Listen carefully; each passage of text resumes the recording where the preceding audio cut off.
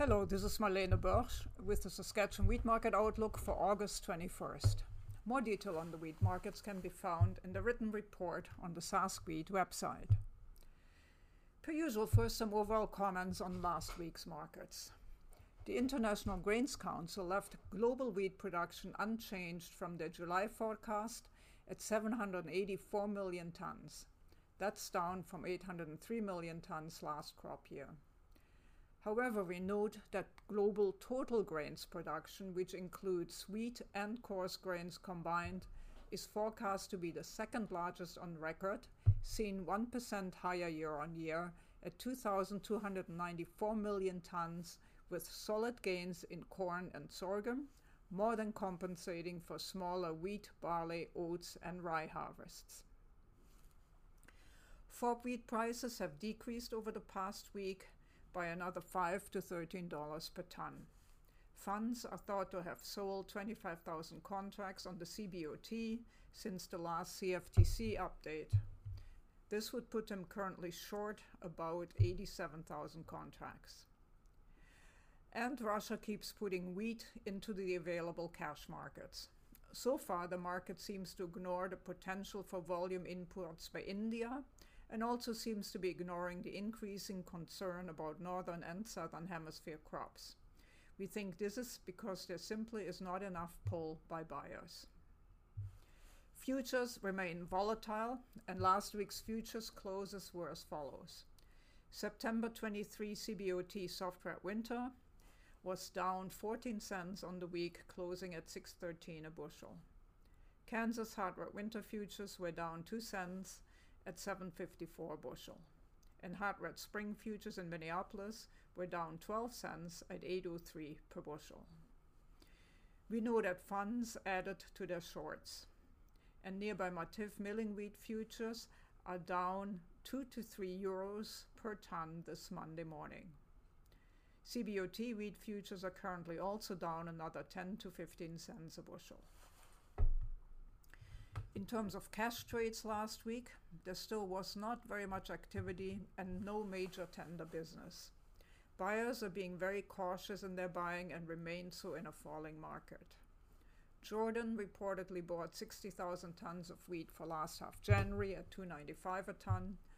Thailand bought 13.5% protein queers for October at $3.55 a ton. And U.S. export sales amounted to 360,000 tons and were in the middle of the expected trade range.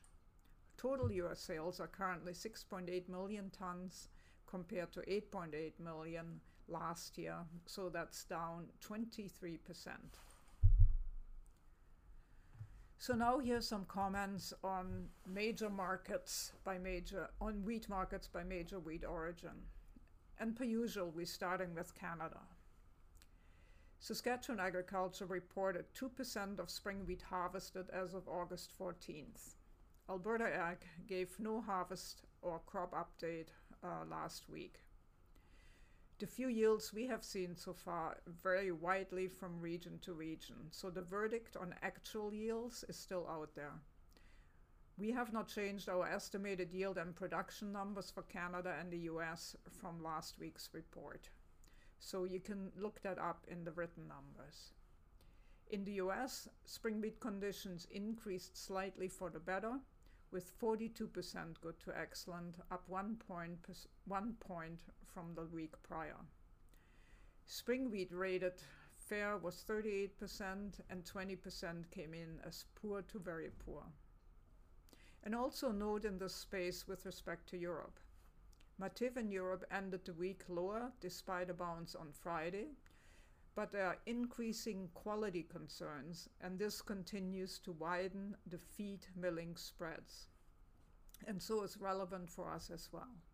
There are large volumes of feed wheat, which came at the expense of milling wheat. Most countries in Europe are having issues with Hackberg, test weights, and/or proteins this year. And if the US Farmer Crop Tour effects a weakening of corn this week, this could serve to further widen the feed grain milling grain premiums. Moving on to durum. About 7% of Saskatchewan durum was combined as of last Thursday, so it's still hard to get an overall picture. We continue to get varying reports on yields, but with several reports on yields that came in almost 10 bushel higher than their initial expectations. And then again, quite low yields in other areas. We have left our yield and production estimates unchanged from last week's report for now. In the US, North Dakota rated the durum wheat crop at 49% good and 3% excellent. 34% were poor and 14% poor to very poor. Harvested acreage was 4%.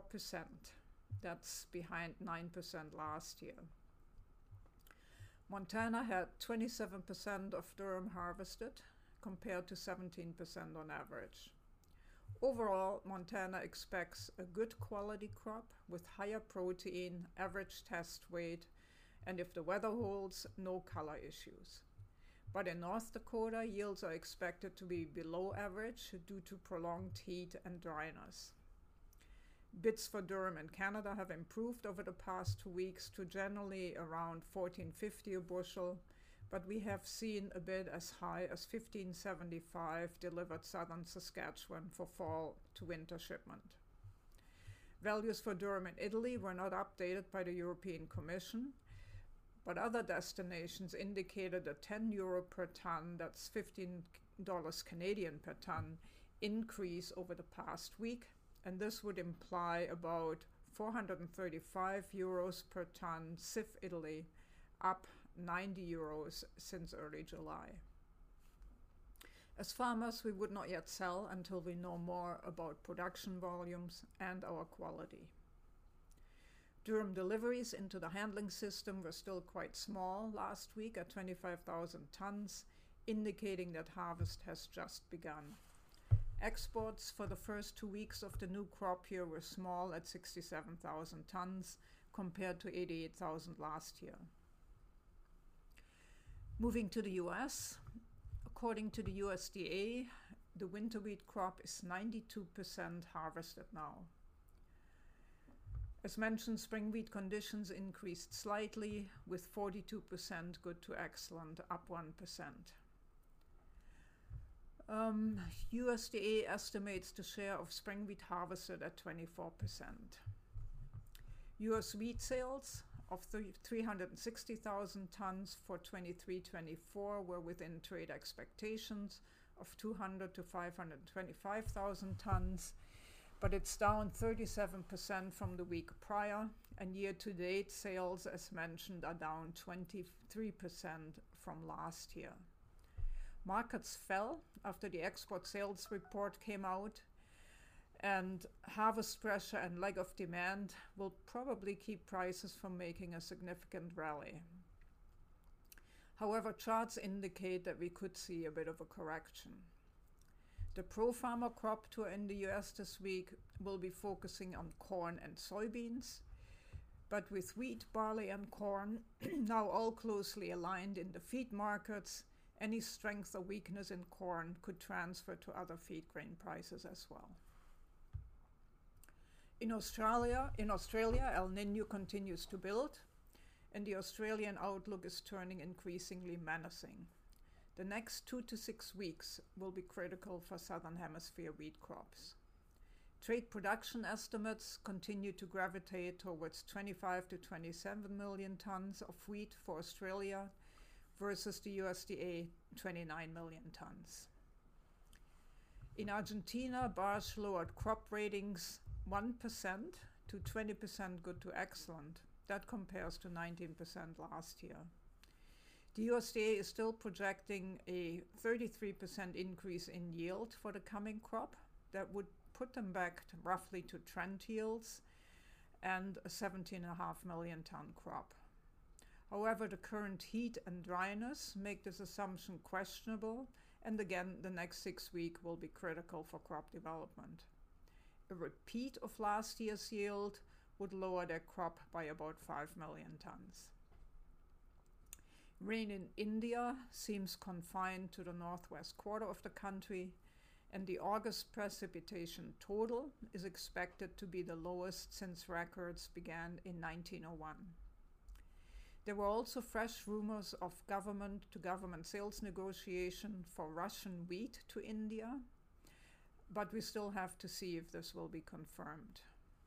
Sources in India maintain that the USDA is overstating the Indian wheat production by some 10 million tons and expect imports to be up to 8 to 9 million tons. We will have to see. In Europe, Matif ended the week lower, despite a bounce in Friday, and there are increasing quality concerns which are widening the feed milling spreads, as mentioned earlier. In the Black Sea region, the Russian wheat harvest is 50% complete now, with local estimates projecting a big wheat crop of 89.5 million tons. For the 23-24 marketing year, Russian wheat exports have topped 6.6 million tons already, a 78% increase from last year. And Russia continues to be aggressive in the markets, trying to get as many sales on the books as possible. Meanwhile, Russian drone strikes have damaged grain silos and warehouses at the Ukrainian river port of Reni on the Danube, and this is a vital wartime route for Ukrainian food exports. And according to Transport Minister Sorin Grindeanu from Romania, the country aims to double the monthly transit capacity of Ukrainian grain to the port of Constanta to 4 million tons in the coming month. Nevertheless, in spite of all these goings-on in the Black Sea, it seems to us that the wheat market has spurned the supply-side risk stemming from the Ukraine-Russia conflict for now. So to summarize what we consider most significant during the past week. Well, starting with durum, we would say the verdict on volume and quality of the North American crop is still out there. There are distinctly quality problems with the European crop. Regarding other wheats, well, the pro-farmer crop tour in the US will be focusing on corn and soybeans because wheat, barley, and corn are now closely aligned in the feed markets. Any strength or weakness in corn could transfer to other feed grain prices as well. Increasing quality concerns about wheat in Europe are continuing to widen the feed wheat and milling wheat spreads. Year-to-date 23-24 US wheat sales trail last year's by 23%, which was well noted by the market. Meanwhile, there were fresh rumors of Russia working on aggressive government-to-government sales of Russian wheat into India. In other words, Russia continues to be very aggressive in the wheat markets, and their crop is getting bigger. So how would we summarize the week? Well, again, Russia continues to push wheat into the market, while buyers are being very cautious in their buying and remain so in a falling market. On the other hand, Canada, Argentina, and Australia all now have significant crop concerns, which along with a potentially significant import program by India could materially change the market in the latter half of the season. We expect markets to move higher in the new year, so storage is important, and we would be selling as little as possible at the moment. We will have to be patient with this market to work through some of the cheaper supplies into the new year. This is Marlene Borsch with the Saskatchewan Wheat Market Outlook. You can find the complete report online at saskwheat.ca. Have a great week.